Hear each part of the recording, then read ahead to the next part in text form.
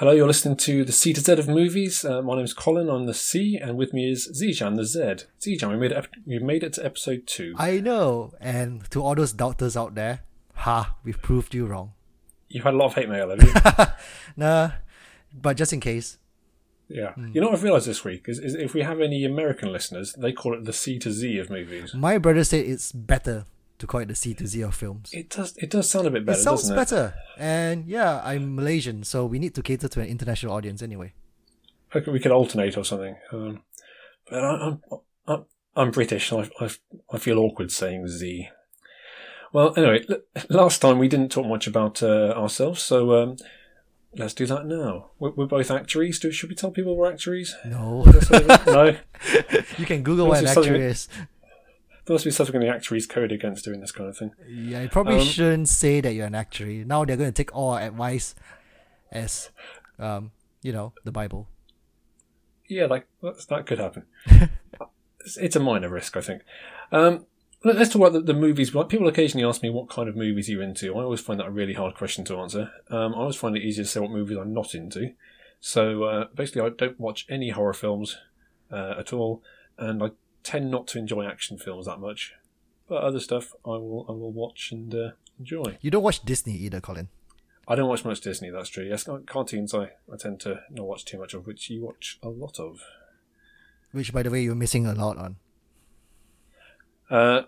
Yes, maybe a future episode you can convert me into animation. Yes. What kind of movies do you like, Susan? I like Disney. I like Disney. I like Pixar. This podcast, I like animation. This podcast isn't yet sponsored by Disney, but we're open to it. Yeah, but I'm the same as well as you. I do not like horror films at all. I think the last time I saw a horror film was The Conjuring, and I actually brought a pillow Right. into the cinema so that I can hide behind the pillow and look at 1/4 of the screen each time the music builds up, so that I don't have to see the whole film at all. I do occasionally kind of find myself gazing in upwards or kind of trying to blank my vision a bit so that I can miss out on the really scary bits. But I don't mind kind of really old horror like your Psycho or something like that, or even what's it called? This is not good. I just don't get the appeal though, that's the thing. Like, most of them are just jump scares and it's a lot of manipulation. You just build the music slowly, increasing the tension as you go along, and boom, something scary happens and everyone freaks out. I just don't like it. I don't like it at all. Yeah, and I really don't like the kind of psychological horror stuff either. I don't understand why people watch that. That doesn't seem fun. So we're probably not going to talk much about that in the future. But otherwise, I'm into most of the blockbusters as well as the kind of low budget dramas and things like that. Mm-hmm. So yeah, I've only started watching movies seriously in the past few years or so. So I don't really know a lot about the classics as well. How does one watch a movie seriously? Is that like on a regular basis, scratching your chin and making notes with critical thinking? That's it. Yeah, no, I have watched quite a few classics over the last few years, trying to get into we're watching a bit of Hitchcock and things like that. I've not seen a Hitchcock film. You've not seen a Hitchcock film? No, you can see the gaffes of all our listeners now. Yeah, I've not seen a Hitchcock film ever. Well, we'll have to do something about that. Oh no, actually, I've seen Birds. Birds is Hitchcock, isn't it? There you go, and kind of horror, ish. Yeah, so there goes my not seeing Hitchcock or horror. There you go. We're just lying to all our listeners. Speaking of which, we're only one episode in, and I've realised I lied last time. What do you lie about? I said that Gwyneth Paltrow had filmed scenes for Captain America: Civil War. Apparently, she didn't. In my defence, I read it in Empire magazine, so they were wrong first. Oh yeah, quote the source now. Yeah. Last time I was pretending it was my own research, but so apologies to our listeners for that piece of misinformation. But we'll try and tell the truth this time. Let's start telling the truth about the news. Do you have any news, Zijan? Yeah, I've got a few. The first one is quite a funny one. So currently there's a huge ongoing battle between Marvel and DC. Sure. Basically, the Marvel fans versus the DC fans, and that's just gone way extreme now. So there's actually a petition All right. created to stop Disney from paying critics. So I'm going to quote the what it says on the petition page right now. So it says that there is growing evidence that Disney has been continually paying critics to attack non-MCU movies. MCU movies are safe. They're not challenging at all. Just like a comic book movie is supposed to be, in quotation marks. They're not divisive or thought-provoking. First, they bash Batman vs. Superman. Then they cleared BVS out of the way, gave Civil War, which wasn't a perfect film, an Oscar. Now they're going to work on moving Apocalypse out of the way. Then they get offended when they're accused of accepting gifts. Yeah, I wonder why that's the case. And then films like Days of Future Past received good reviews due to the fact that it came out in 2014 when there was hardly any competition from MCU films. Had the movie been released in 2015 against Ant-Man, it would have suffered the Man of Steel treatment. And finally, we need to raise awareness of this global plan to keep out films with creative or risky or risk having everything fall under the Disney label. And Disney needs to stop being greedy. I mean that all could be true, or it could just be that Batman v Superman wasn't very good, and Captain America was. Yeah, I saw it. I saw this petition on Wednesday, and it had about 400 supporters. So it's gaining lots of traction. Disney's not paying us, are they? No, they're not. No. No, clearly not. It's a shame. Yeah. Well, in which case, we should start picking up DC films and hoping they pay us. Yeah, but it's insane though. Like, have you been on IMDb recently? No. Because the message boards on IMDb, especially for Batman vs Superman, has just gone bonkers. You see people defending Batman vs Superman to the grave, and you also see other people attacking Batman vs Superman. Yeah. And there you go. It just got blown out of proportion, this whole rivalry here. I mean, well, speaking of MCU, I've got a couple of bits of news relating to the MCU. Mm-hmm. So you may have seen this last week that a Black Widow solo movie might be happening. I think Kevin Feige said they were creatively committed to it, which seems incredibly vague, and so there's no dates and there's nothing promised. But that sounds like it could be happening. Yeah, that sounds like a great idea to me. I'm a big fan of Scarlett Johansson. I think she's really good as that character. What about you, Zijan? Would you watch that? Well, Black Widow is a good character, and I do agree that the MCU does not have many solo female characters in films. I think the only one that's coming up is Captain Marvel, and that's been postponed quite a bit. Now that they've put Spider-Man into their schedule, that's the thing. So it's been postponed quite a bit. And the thing with Black Widow, she plays it really well, and it's a very good story. But I find that her story has already been properly established anyway, because she's been in quite a major character in the Captain America films. She is quite major in the last Avengers film when she was the Hulk Whisperer. So I don't really think that she needs her own film.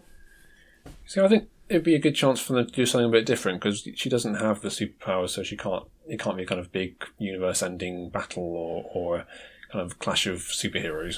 It have to be a kind of a spy mission or something like that, where we get to see a bit lower level, probably the stakes a bit lower, maybe a bit more character-based.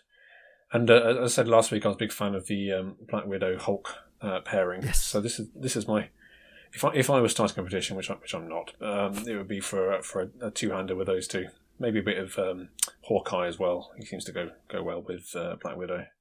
I think it'd be good to have a lower level film like that. But yeah, as you say, they've got a big roster going out to whenever it is 2021 or something, and I suppose they could move it around. They've moved quite a few other films around. But that's the thing. I don't want to watch Infinity Wars when I'm 60. Okay. They'll get there. Speaking of MCU news, hot off the press, in that I just saw it on Facebook 5 minutes ago, Michael B. Jordan might be in Black Panther. Ooh. He's a very fine actor. He was in... I played Creed in the film Creed, which came out earlier this year. He was in Fruitvale Junction. And, of course, he was in everyone's favourite superhero film, Fantastic. Fantastic, the best superhero film ever. That's right. So much better than all that MCU rubbish. Yes, definitely. for those of you who haven't seen Fantastic or heard mine or Zijan's previous opinions on it, it was not successful, I think, is a fair... You're so fair British, summary. Colin. It was just awful. It was just plain awful. But apparently, again, more superhero news, they are considering a sequel with the same cast. Yes, I saw that bit. I'd watch it. I don't know. The one reason, so they explained that they wanted to make the sequel less dark and gritty. Yeah. And I'm okay with that. But the problem with the first film wasn't that it was dark and gritty. The problem with the first film was that there was no middle. It didn't make any sense. No, it was nonsensical. It was weird. It was just a weird piece of film. But they're such good actors. That could work. We shall see. It's never going to happen. Yeah, but especially if Michael B. Jordan's jumping over to MCU. If Fox thinks that the problem is being dark and gritty, then it's the thing. It's the same case with Batman vs Superman. All the fans think that the issue with Batman vs Superman and why critics hated it was because it was, too grim, too dark, too gritty. Yep. And that's not really the reason. The real reason is just that it wasn't a good story. That's it. It was a huge mess. Yeah, exactly. That's the main problem. And there's so many dark and gritty films out there that I do enjoy. I enjoy the Dark Knight trilogy. And I do enjoy Daredevil on Netflix. And that's dark and gritty. And yeah, I just hope that they don't, I just hope that they actually understand why people hated the film in the first place, and not go about changing things that they think are wrong with the film. Yeah. Well, you never know. We might get a good one eventually. You got any more news, Zijan? Just a quick one. It's about the upcoming Jumanji film. Oh yes. Yeah. So, do you know that Dwayne Johnson's in it? Yes, yeah. The Rock. I think Jack Black has signed up for it as well. So I hear. Yeah. And Dwayne has mentioned that you're on first name terms with Dwayne The Rock Johnson. The Rock Johnson. Yeah, has mentioned that the new Jumanji film will be done to honor Robin Williams. Okay. Yeah, and he said that, quote unquote, that an important thing that I want to be honest and bring up is Robin Williams. The love and respect I have for this man is boundless. You have my word, we will honor his name, and the character of Alan Parrish will stand alone and will be forever immortalized in the world of Jumanji in an earnest and cool way, which I think is pretty cool. Okay, because it's set in the same universe, is it? As a kind of sequel rather than a reboot. Yeah, I think so, and I enjoyed the first Jumanji film. Yeah, it was fun. I used to watch the cartoon series as a kid, actually. Me too, actually. Before I saw the film. Yeah, well, that was... What I say was with Jack Black going there, because he was just in Goosebumps, which you saw, didn't you? Yes. Yes, I didn't see that one, but I saw the trailer, and that was basically playing Goosebumps as Jumanji, with all the monsters coming out of the books, and obviously Jumanji, all the animals coming out of the game. Oh yeah, you're right. I didn't see it that way. So clearly he's shown that he can do it. He can run away from CGI stuff chasing him. That's the important thing. Have you seen Zathura? Was it Zathura? No. Zathura. Zathura, yeah, that's the one with the young Kristen Stewart and the young... Oh, what's his name? Peter Mulak. Josh Hutcherson. Right. Yes, that's him. Good work. Yeah. Well, of course, Jumanji's got a young Kirsten Dunst. So Yeah, people before they're famous, keep an eye out for whoever the young stars of this one are. I have one more piece of news, Tijan, and it might be upsetting to you because it's about people being cast in Star Wars. And I know that you unsuccessfully auditioned for Star Wars. I know, and such a waste as well. Waste of good talent. Couldn't you see me in the next Star Wars film? I would love to see you in the next Star Wars film, but one character you will not be playing is the new Han Solo, who is being played by, let me get this right, Alden Ehrenreich, which is actually not that hard a name to say, but Alden Ehrenreich. If you say that 100 times, you probably get it right once. So one of them. That's a harder name than Harrison Ford. Ehrenreich. He was, I'd say, the best thing in Hail Caesar. Hail Caesar was a slightly disappointing film, came out earlier this year. Lots of stars who were barely in it, and he played kind of a Western star in Golden Age of Hollywood. He was being moved into kind of playing an upper class gentleman, and there's kind of the comedy around him not being able to get the dialogue or the voice. and he was very good in that. Very much not a Han Solo type character, so it'll be interesting to see how he can do that. But it's one of the few times I can think of when someone is playing a character who's very well loved around the same time the previous film was set. So you occasionally get kind of sequels who recast, or you get in the Star Wars universe, say Ewan McGregor playing the Alec Guinness role. But Alden, I'm not going to say his surname, is having to play the character Harrison Ford played brilliantly, but set only a few months or years before Star Wars Episode 4. How old is he? That's really, really tough. I'm not sure. I'd say he's probably mid-20s. And how old is the Han Solo character going to be? Well, it's set shortly before Episode 4, apparently. Well, apparently he's going to make a cameo in Rogue One, which comes out this year, which is set really close to Episode 4. But I'm not sure if how young they're going to play him, whether it's going to be... I mean, it could be 10 years before, I guess, if they want to do a really kind of origin story. But I got the feeling it wasn't too long before Episode 4. So there's been a role that lots of people have been rumoured to be playing the part, and I think he's as good as anyone else who's been rumoured. Let's not review him until he started doing that, I suppose. The most exciting piece of news, of course, is that we now have an email address. Oh! I know. Yes! I know. We are finally in the modern age. Yeah, no more paging for us. Nope. So if you're listening to this and you think, I'd love to give them my ideas and my thoughts, you can now do that at c2zofmovies@gmail.com. Or if you're American, it's c2zofmovies@gmail.com. That's right. And if you're from Malaysia, which one is it? Z? c2zofmovies@gmail.com. But I'm sure we'll put the email address in the text description below, so you don't need to remember it. But yeah, give us your thoughts, give us your ideas, send us abuse, who knows, and we'll read some out on the next show. Well, in fairness, we're new, we'll probably read them all out. So one thing you can email us about, there's a new segment we're going to try next time called, I can call it Recasting the Classics. We can change the name later. So it's a game that a friend of mine called Pete once suggested. You think of a classic film or an older film, and think, well, who would I want to play those parts if it was being made today? So the example I got is Wall Street. It's not going to work too well for us because you've not seen Wall Street, have you, Zijan? Nope. But, hey, I'll be quick. Charlie Sheen and Michael Douglas. Charlie Sheen played a kind of young rookie who was getting into the world of stock trading. Michael Douglas was his cynical boss. The phrase "greed is good" came from there. I think, well, who would I cast in those roles now? So I've come up with Jesse Eisenberg to play the Charlie Sheen role. It's kind of young, a bit naive, but then he gets a bit of an edge to him. And Denzel Washington as the Michael Douglas character. So yeah, you can change the race, you can change the gender if you want. Okay. So let's not talk too much about that. But those are my ideas for Wall Street. Yeah. And what we're throwing out now is Shawshank Redemption. So everyone's seen the Shawshank Redemption, so that should be easy. Zijan and I will come up with our ideas for who should play the Tim Robbins and the Morgan Freeman roles, and please come up with your ideas as well and send them to us. Yeah, and please make sure that the films that you've chosen in the last 20 years or so, I've probably not seen them. Yes, fair enough. But we've all seen Shawshank Redemption. So send in your actors. Tim Robbins, Morgan Freeman, who would you cast? And we'll pick that up next time. Hooray! But let's move segment. on. Zijan. A new segment, and another new segment now. Zijan, have people ever said to you, what's your favourite film that begins with a number? Well, you did last week when we were preparing for this segment. So yes, once. There you go. In my life. Well, I'm sure that everyone is in the same position, but no one's ever asked me, except I asked myself.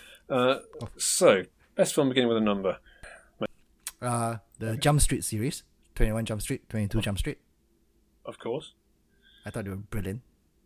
They were very funny. They were very, very funny. Yeah. And Channing Tatum can actually act.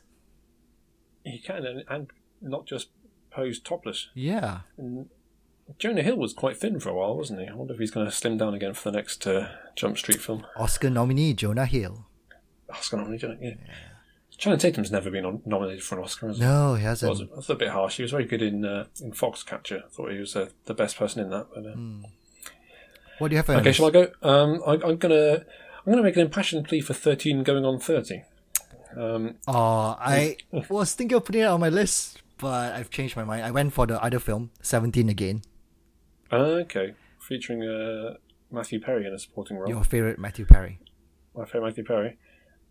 Speaking of whom, Three to Tango, also on my list of films. Matthew Perry and Neve Campbell in a hilarious rom-com. So what do you like about 13 Going on 30? I think Jennifer Garner is very good in 13 Going on 30. She plays a 13-year-old who suddenly becomes 30. Which actually reminds me, in international markets it was called Suddenly 30, I think, which takes it off this list. And has a charming Mark Ruffalo in the days when Mark Ruffalo was still doing rom-coms before he got all serious. And the dance scene where they danced to Thriller, check that on YouTube, it's great fun. We probably ought to be mentioning things like 12 Angry Men or Seven Samurai. What are all those The films? Cuckoo's Nest. Yes. Which they're classics, because we may have lost some credibility. Well, I may have lost some The credibility. next classic I have on my list is The 40-Year-Old Virgin. That's a classic. At least it wasn't 50 Shades of Grey. Yeah. No, but it was a really good film, and I thought that that raised Steve Carell's profile by quite a bit, actually. And he did a really good job in that film. And they danced to, what was it, the Age of Aquarius at the end? Oh, right. Yeah. We're only going for films with great dance scenes. Great dances. It begins with a number as well. Say what you like about 12 Angry Men, there was no great dance scene in that film. Exactly, and that's why it's not on our list. Exactly. Speaking of film, well, it doesn't have a dance scene, but it does have music. I think possibly my let's say it's my favourite. I'm not sure it is, but let's go with it. It's a film called 10 Years, which I'd be fairly sure you haven't seen, because it barely got released. But it stars Channing Tatum again. Well done, Channing Tatum. Yeah, there you go. He loves films that begin with numbers.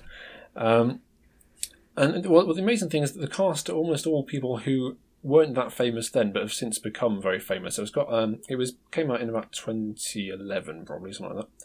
So as well as Channing Tatum's got Kate Mara and Oscar Isaac and Chris Pratt, and Anthony Mackie, who's playing the Falcon in the MCU films. Oh, okay. But it's all about a 10-year reunion. These people going back to their high school after 10 years. And I think what's really clever about it is it plays out. Well, it starts off very kind of standard tropes, and you think you know exactly what's going to happen, but then it plays out quite differently to your expectations, and kind of has some more subtle messages than you think it might. So check that one out. Well, have you got a definitive favourite, Susan? I don't think so. I think probably the Jump Street series. I've listed like the 101 Dalmatians as well. I love that. Oh yeah. Yeah, cause back to Disney. Yeah, back to Disney, and I actually like the live action film more as well. The one with Glenn Close as Cruella de Vil. So looking forward to the prequel with Emma Stone, allegedly. But I thought it was done really, really well for a film about dogs. Yeah. And yeah, Glenn Close really hammed it up, and it was just really nice to see. Well, there you go. Semi-definitive best films begin with a number. Yep. We may do more on that kind of segment in the future. Again, if you have any ideas for that, send them in. But the main topic today, which we probably should have said at the beginning, maybe we can edit that in, time travel movies. So we're talking time travel in the movies. Last week it was an in-depth discussion of just one film. This time we're going to cover quite a few, I think. So I should probably say at the start, Back to the Future might be my favourite movie. I love it. Everyone knows it. It's wonderful. But I don't think we're going to have time to kind of go into an in-depth discussion on Back to the Future. But I'll just put that out there. But my initial thought is that there are two different ways of doing time travel in movies, or I guess in books or whatever else. One of them says there's only one kind of timeline, and even though you're going back and forth in time, everything's already predestined. And one says you can go in and out of it and change the future. Yep. So I tend to refer to those as the Back to the Future or the Terminator ways of doing time travel. So Back to the Future, he sets up alternate timelines. You see in Back to the Future 2, he goes back into Back to the Future 1, he goes back to 55 and changes the future 85, and then he dots around and has another alternate 85 and blah, blah, blah. Whereas in Terminator, although they're not entirely consistent, there seems to be a kind of a loop where we say, well, so the Terminator went back in time and left his arm behind, and that's how we made a Terminator in the first place. So it's kind of a predestination was already there. Then, of course, Terminator deviates into having lots of alternate timelines anyway. But those are the two systems. Which do you think works better? Do you have a view on that? I have to say I prefer the one that you cannot change your past. The one where whatever you've done in the past has already happened already, and you can't do anything to change it, and it's just one single time stream. I like that idea more because I think having parallel dimensions makes it a little bit more convenient to shape your story. Cause I can do whatever I want now. Whereas when you have something along the lines of, I can't change the past, then it makes it, for me at least, more interesting to watch. So films that pay tribute to that are Harry Potter and the Prisoner of Azkaban, for example. Yeah. So in that one, they go in. Well, they don't go very far back, do they? Go a day or so back. But whatever that happened in the past happens, and it couldn't be changed at all. Because it was Harry that saved Harry in the end, wasn't it? From the Dementors when he passed the Patronus. Yeah. Yes, because he thought it was his father, but it was actually him. Yes. My problem with that, I mean, I like those ideas. They can have some kind of neat touches like that one, but I feel it leads to paradoxes quite a lot because, of course, you can change the past. I mean, so if say he'd gone, like I don't know, he'd seen that there was a tree somewhere, they went back and cut the tree down. Yeah. What's going to happen? I mean, he can't stop him from cutting that tree down. I've chosen a bad example because trees are hard to cut down. But let's say he had an axe with him. And so you kind of have to work around that to say, well, something has stopped him from cutting the tree down. Yeah, basically. It can work in a film. I guess it always strikes me as I'm going to say impossible. I mean, it's time travel, so it is impossible. so fair enough. But it made it convenient in the film and the books as well, though, because there was a rule that McGonagall told Hermione. When she had the time turners, is that you cannot be seen, you cannot be heard by other people. You have to do everything secretly, because if you've been seen, I'm not sure what happens. So what, the whole universe explodes into itself or something? It's like that line in Back to the Future. Yeah. Sorry, Back to the Future 2, actually. This could cause a paradox which would destroy our entire universe. Of course, as a worst-case scenario, the destruction may be limited just to our own galaxy. That's the danger of paradoxes. I always felt the Harry Potter thing was a bit of a cop-out, in that they had this really powerful time-travelling mechanism, and then just said, oh no, we can't use it for other stuff. It's too dangerous. They got destroyed, Colin, when the Ministry of Magic was attacked. They can't use it for anything else. When someone conveniently knocked a shelf over. Exactly. Why did we store our time-travelling devices on a single shelf? Well, maybe it's a lesson for next time then. Another film which pays tribute to one timeline is The Time Traveler's Wife. You can't have time travel without the time traveler's wife. Because in that one, his mother dies fairly early on. That's not a spoiler. That's kind of scene one. And he keeps going back to try and stop it happening, but he can't. In fact, have you read the book? I've read the book, yes. Yeah, because they very clearly play on that when they're trying to prove that there is some sort of free will in this, and someone writes their name on a bit of paper and then gets scared and rips it off. So in fact, you would never have seen it in the first place. Well, I'm actually not a big fan of either the book or the film. I know it's hyped up as being like one of the most romantic love stories of all time, but to be honest, it's just who said it's one of the most romantic love stories of all time? Some people, a few people. But it's really creepy if you think about it, because it's a 40-year-old man grooming like a 13-year-old girl to be his future wife.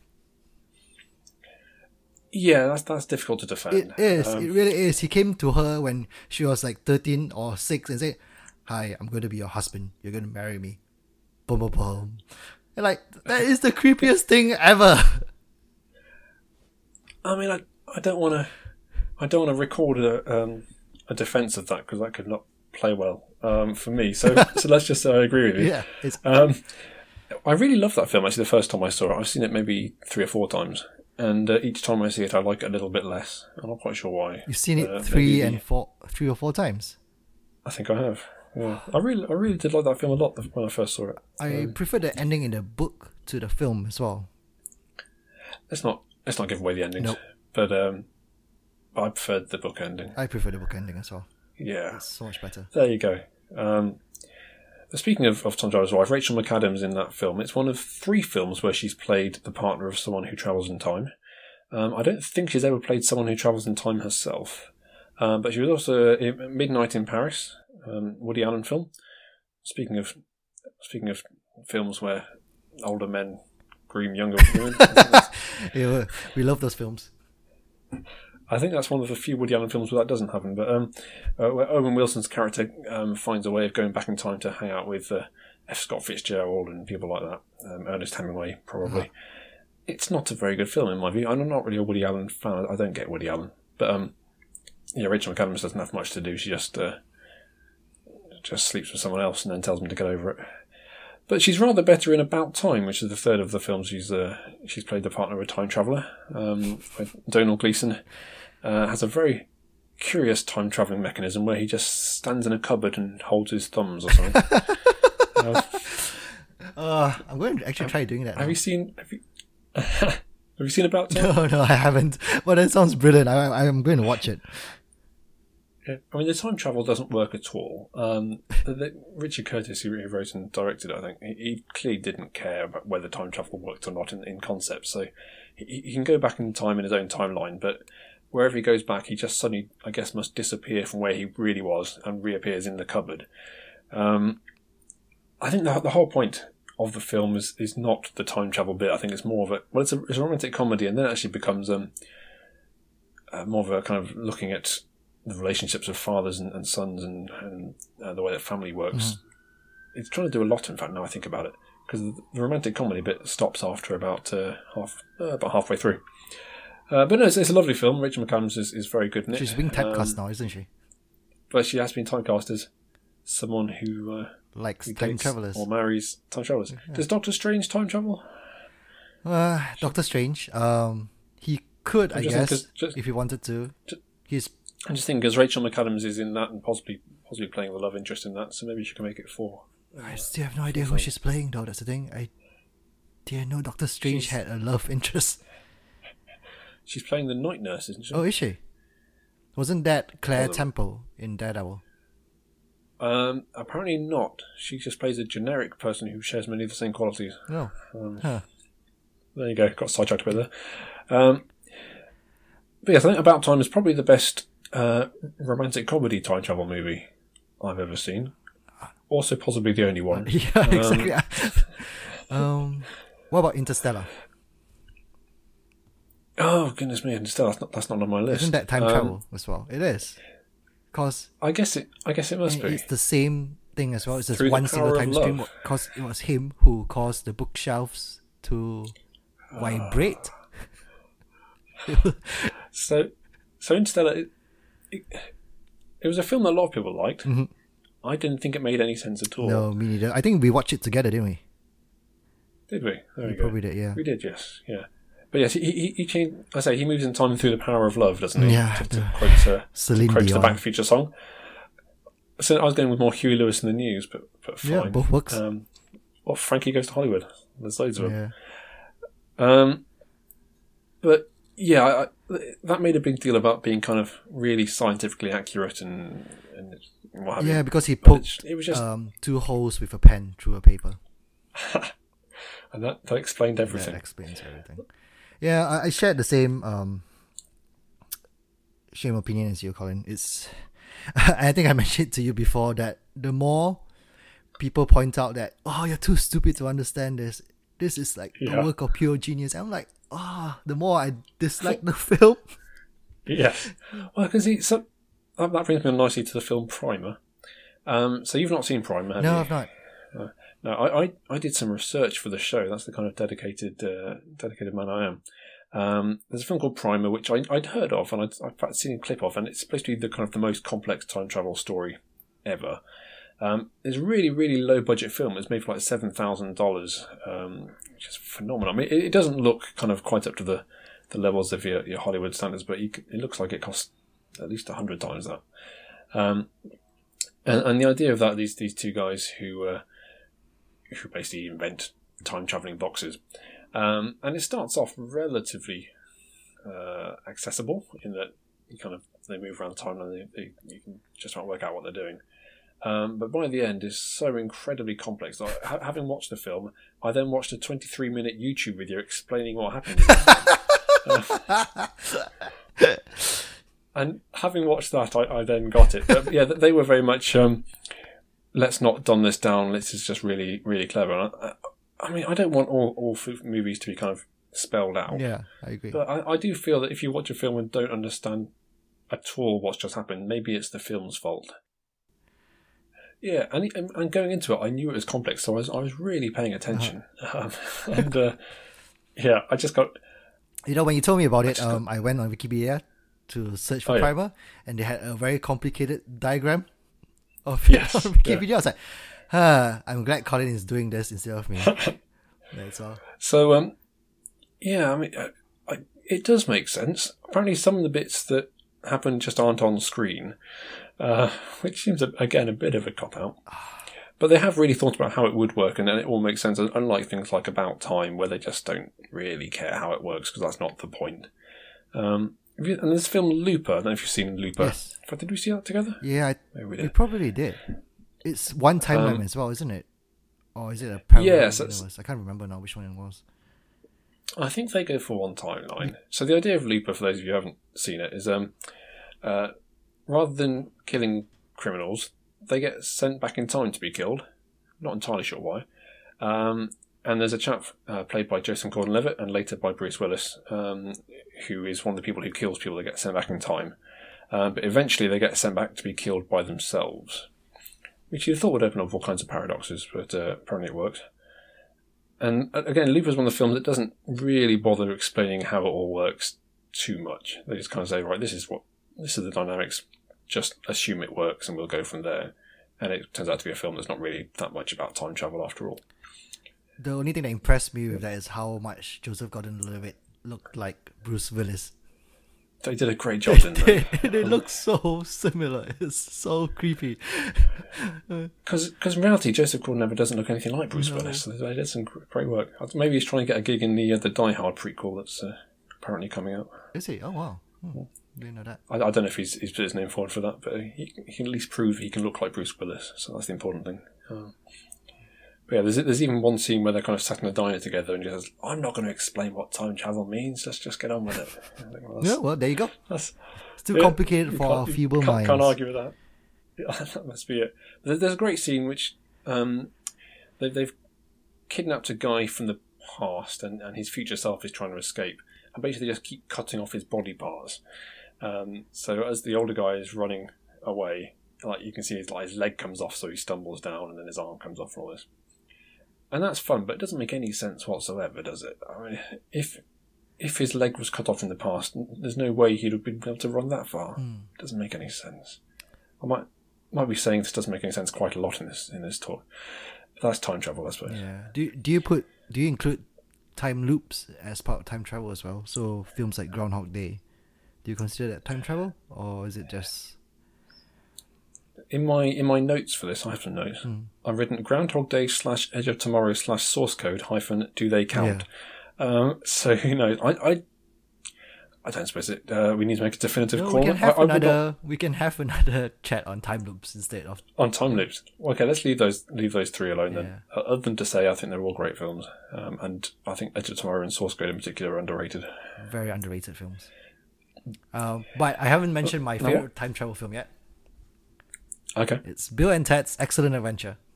Fantastic. Yes. That is without a shadow of a doubt Keanu Reeves' best film. Brilliant. You can keep The Matrix. It's so brilliant. I remember watching it when I was younger, and then I borrowed the DVD again 10 years ago, I think, 9 years ago, and it's still so funny. I loved it. And it's another one I used to watch the cartoon series when I was a kid. Was it a cartoon series? I've clearly been missing out now. Yeah, stop recording this. Rush off to YouTube and look at all those.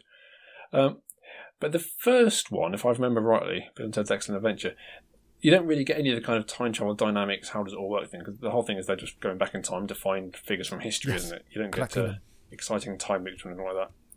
But it is great fun.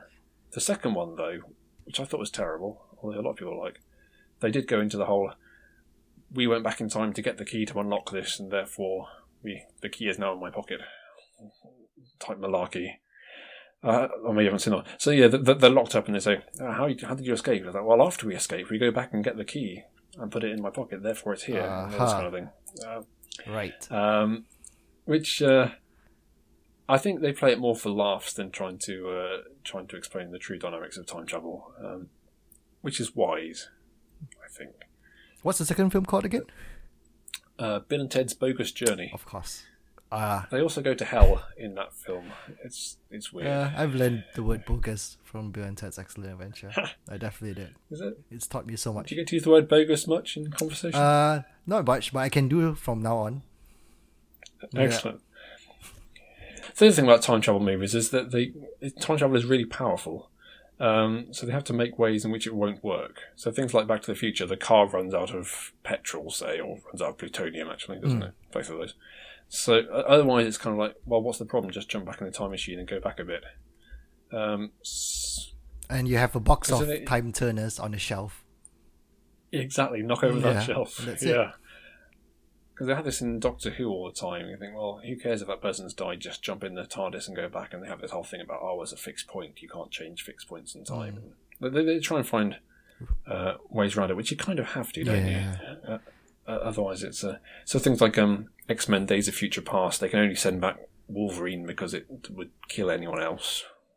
And then you can sometimes time travel is used to say, like in Days of Future Past, to reboot a universe. So they've decided actually we didn't like what happened. So in the case of X-Men, Bryan Singer didn't like X-Men 3. Who did? So it's like, right, we're going to just change everything. They did that in Star Trek as well, didn't they? Yeah. The first Star Trek, well, not the first Star Trek movie, but the reboot Star Trek movie. It was convenient that they gave mutant powers to a character who did not have time travel powers before, the ability to go through time. Yeah, I mean, if she can go through a wall, surely she can go through time. That makes so much sense. And then, did you? I don't know if you're a fan of the Terminator films. I think the first two are great, and I actually liked the most recent one, which got some really bad reviews. But they reset the whole. In fact, they reset the timeline in pretty much every film. But they did some timeline resetting in Terminator Genesis, where they put off Judgment Day for a bit. Although in Terminator is just so messy in terms of things happening at the same time that I guess they've probably abandoned any sense of logic in that. But you do get a nice scene in Terminator Genesis where Arnie goes back and fights Arnie from the first film. Which the CGI wasn't quite up to their ambition on that one, but they almost got there. But by going back and persuading them to move in time again, they entirely changed the future. I don't think I've seen the first Terminator film before. Okay, so the time travel in that one, Terminator is sent back from the future to try and kill Sarah Connor and therefore revert. Because her son is the one who defeats the machines in the future. So they're trying to. They obviously don't have the time travel single line of definitive happening, although it turns out they do. Ignore that. So yeah, Terminator time travel doesn't make any sense at all. It completely contradicts itself. But that one, there's only one time travel in that first movie. Is the Terminator, and then Kyle Reese follows him back. But you don't have all kinds of complicated different timelines happening at the same time or anything. It's just they get sent back to sort something out, and the rest of it's more just kind of an action thriller. But a very good one. Back to the Future 2. I say we're not going to talk too much about Back to the Future. Back to the Future 2 is a film that where they like Terminator Genesis, they send someone back into the scenes from a previous film. I don't know. I really enjoy that. I liked it. So Back to the Future, you have Marty McFly playing his guitar, and Back to the Future 2, you have Marty McFly going and watching Marty McFly play the guitar. That's great fun. Yeah. I can't remember much about Back to the Future 2 apart from the hoverboards. Oh, the hoverboards. Yeah. Wonderful. Well, yes, but they're going to 2015, which was the future one. And then they go back again to 1955, and then they go to an alternate 1985, and you get the great scene where Doc Brown gets out his blackboard and shows all the timelines on a blackboard, which is still one of the great time travel explanations, I think. Although they did cop out a bit. I think you sometimes have to, but they left Jennifer somewhere, and he's a bit worried she's going to be stuck in an alternate timeline, and Doc just says, "Oh no, we'll just change around her." What? How does that work? Why would you do that? Even if it does work, how would you know that? This is the first time you've done this. Because it's Doc Brown. He has crazy hair.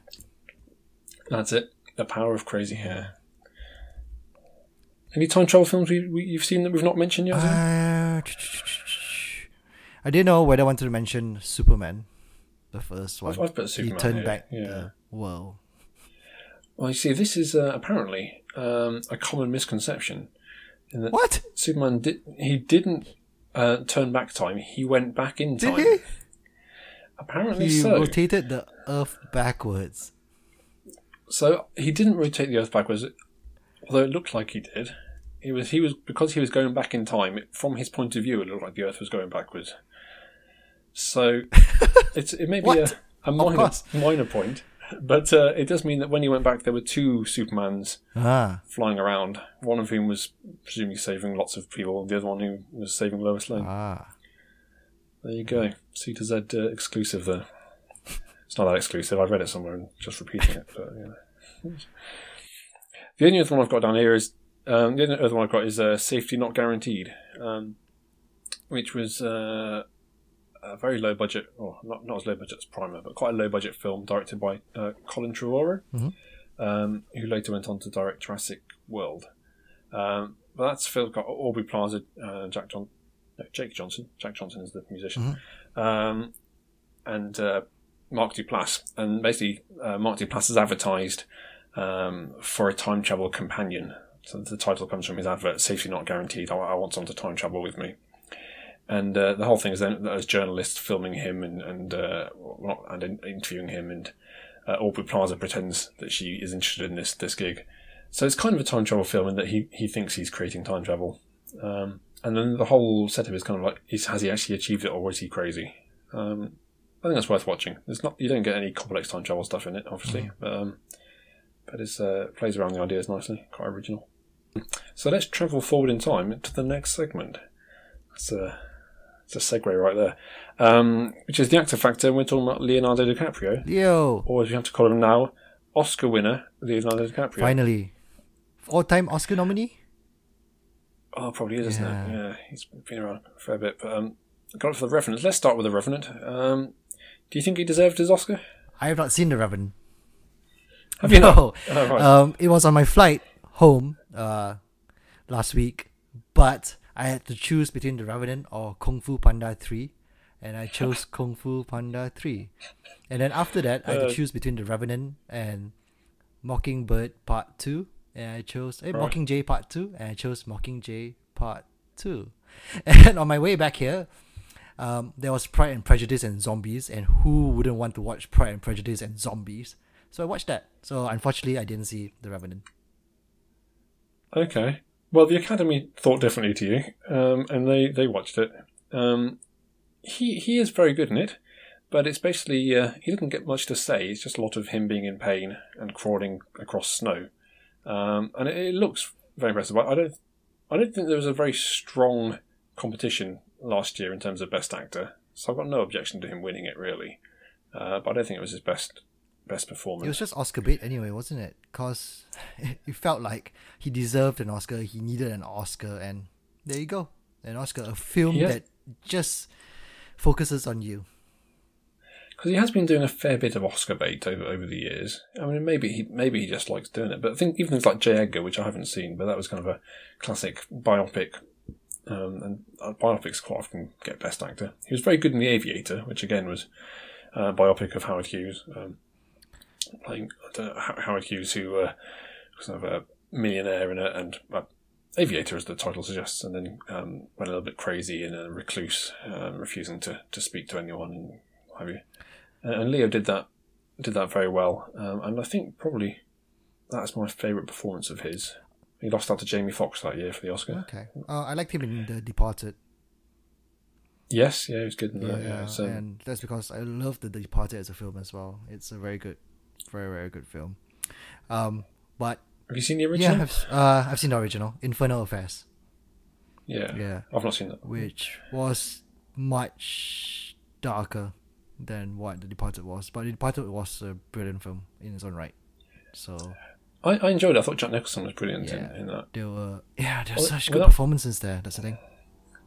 Without wishing to spoil the ending, so many people got killed by the end that people started laughing in the cinema. Basically, because the last 10 minutes or so was just people turn up and then get shot. But weirdly, Mark Wahlberg got Oscar nominated for that. but did Jack Nicholson didn't. I didn't know that. Yeah. Is it Mark Wahlberg? Because it's Matt. Who did Mark Wahlberg play? He wasn't the Matt Damon character. He was Martin Sheen's second. Oh yeah. I forgot about that. There's a lot of great actors in that film. That was a good film. I like the film. What is? I've made a list. I've seen 12 Leo films. Wow. I don't think any of them are actually bad. Usually, you see some bad films from an actor. I think the worst one, I think, is The Great Gatsby, which was disappointing. It's him and Kerry Mulligan. They tried filming it 2 or 3 times and never really successfully. I think Rob Redford did it back in the 60s or 70s. It's a book that Americans love. It's one of the great Classics, American novels. But clearly doesn't translate to the screen too well. Have you seen any Leo films you really didn't like? I've seen his Christopher Nolan films. Oh yes. Yeah. So I've seen Inception. I enjoyed Inception. That was classic. Yeah. Yeah, that was entertaining. And what was the other film? Was it The Island again? He was in Shutter Island. Yeah, Shutter Island. That's the one. That was Martin Scorsese. Oh, okay. I'm not a big fan of that film. Shutter Island. I enjoyed it. I think the twist was a bit obvious. Yeah, I thought the twist was very obvious. I thought they were trying a bit too hard in that film. But co-star Mark Ruffalo, I think he's always worth watching. Quite a quiet presence in that film. But yeah, I guess it's not really a horror film, is it? There are a few jump scares in it and a few fairly odd scenes. But yeah, it's halfway. I ranked the films. I think it's halfway down the list. Ranked the film. So what's number 1? Number 1 is Romeo and Juliet. I think that's an outstanding adaptation. Oh wow! Kind of moving. Yeah, well, I love that film. Moving Shakespeare into the modern day, or what was the modern day in whenever it was, 1999 or something. Yeah, I've not seen that. I know the song from that though, the famous "A Time for Us."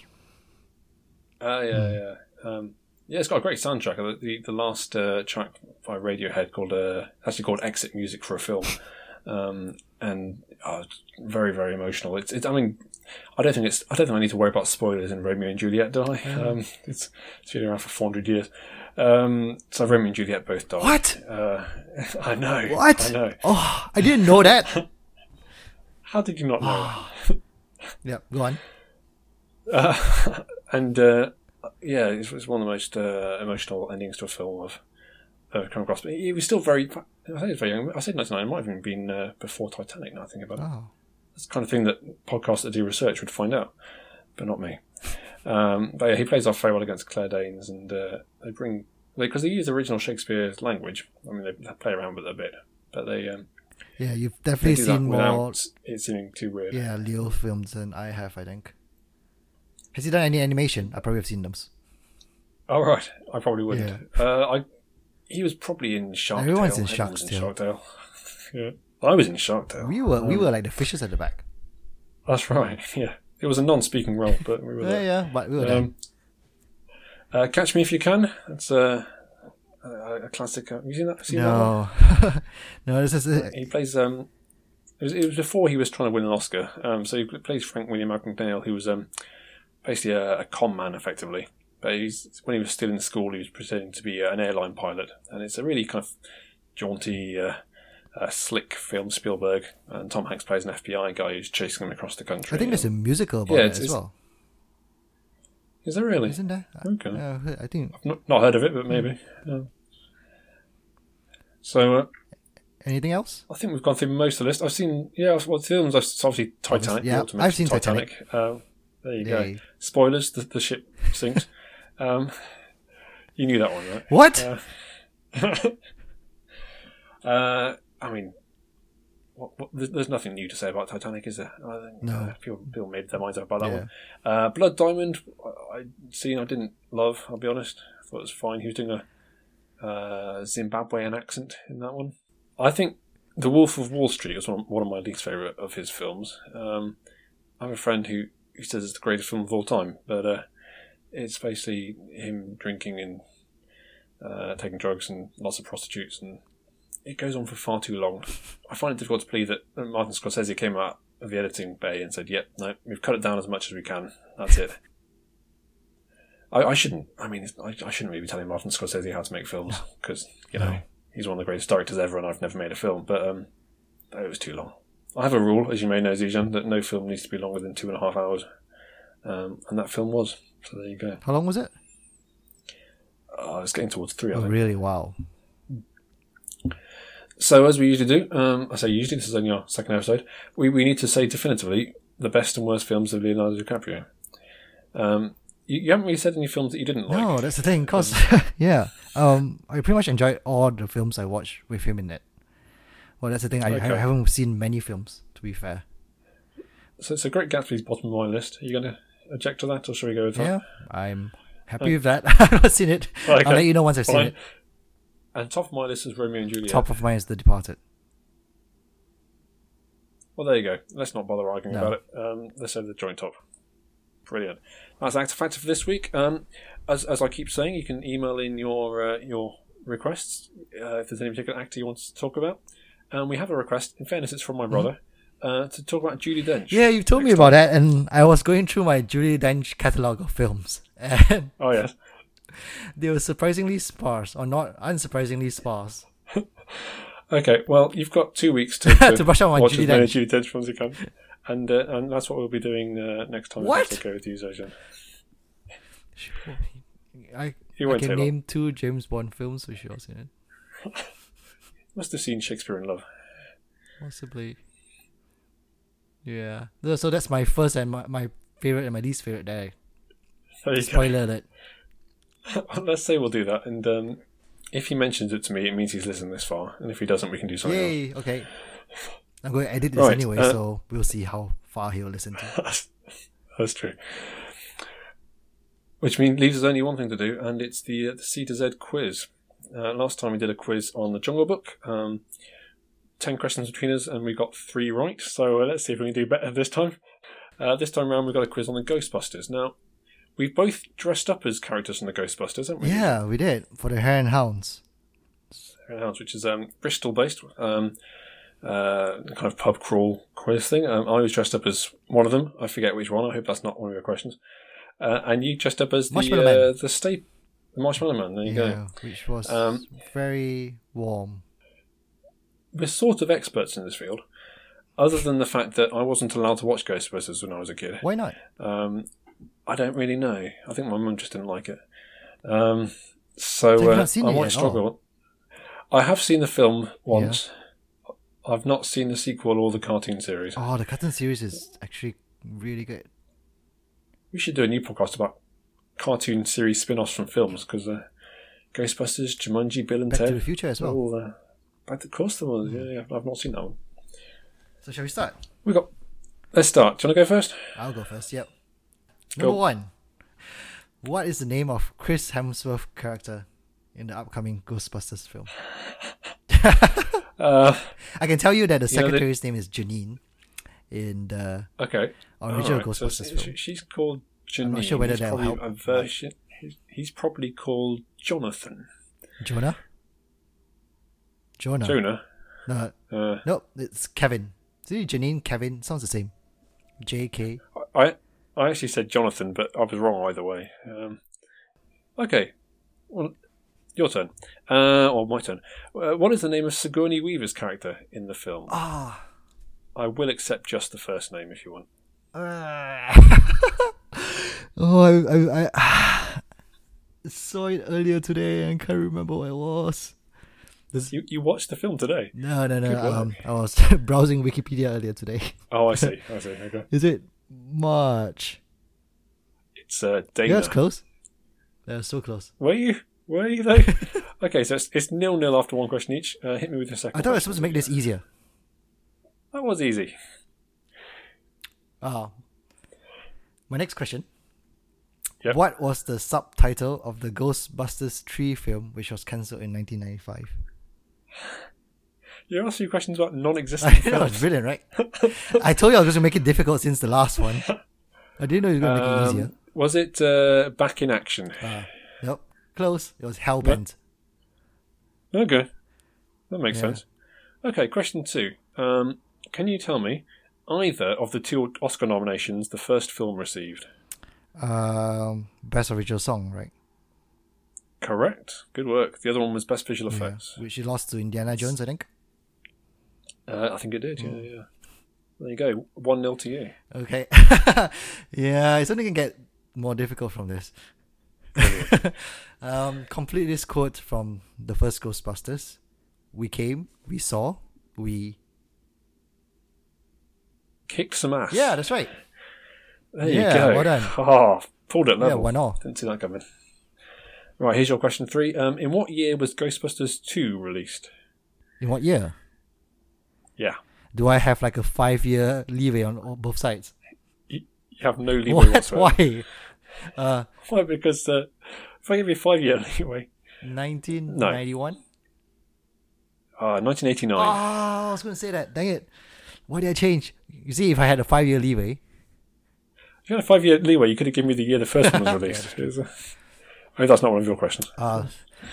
Okay, so it's 1-1 going into the fourth question. This is going to be easy. Because, who wrote and performed the theme song for Ghostbusters? Was it Ray Parker Yep, Jr.? that's right. Okay, my question 4. Who sang the Ghostbusters theme tune? Hey! Ray Parker Jr. There why you go. not? We feared this might happen, Yeah, didn't we? it was bound to happen. But still, 2-2. And your final Yeah. question. So, who was known on set as Onion Head due to the foul stench it emitted?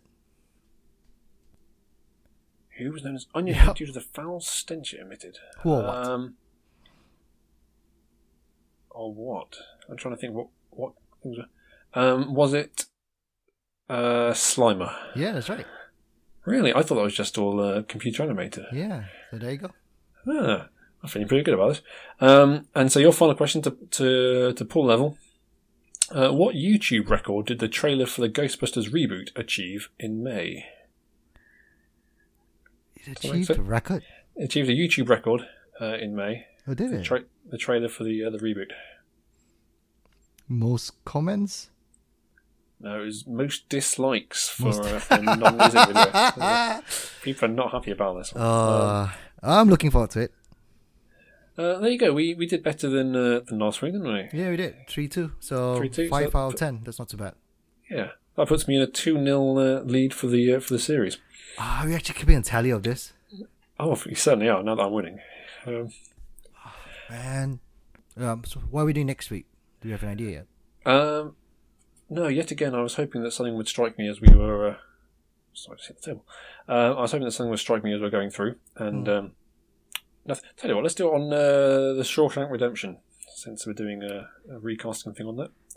Okay. Wow. Okay. So next time, 5 questions each on the Shawshank Redemption. Let's see if I can pull into an even greater lead in the series. That's all we're talking about today, isn't it, Zijan? Yeah, I think we're going to mention that in 2 weeks' time we'll be talking about X-Men Apocalypse, I think. That's right, yeah, the first reviews are out and they're not very good, but... No, because Disney is paying all the critics. That's right, but since Disney's not paid us yet, we will give our own unbiased views on that one, and maybe talk a bit about the other X-Men films. I haven't booked anything yet, but I'm sure I'll watch it fairly it's out it's out the end of this week, isn't it? So. Yeah, it's out this week, yes. Great, well that's something to look forward to, and we'll see you all in 2 weeks' time. Bye, guys.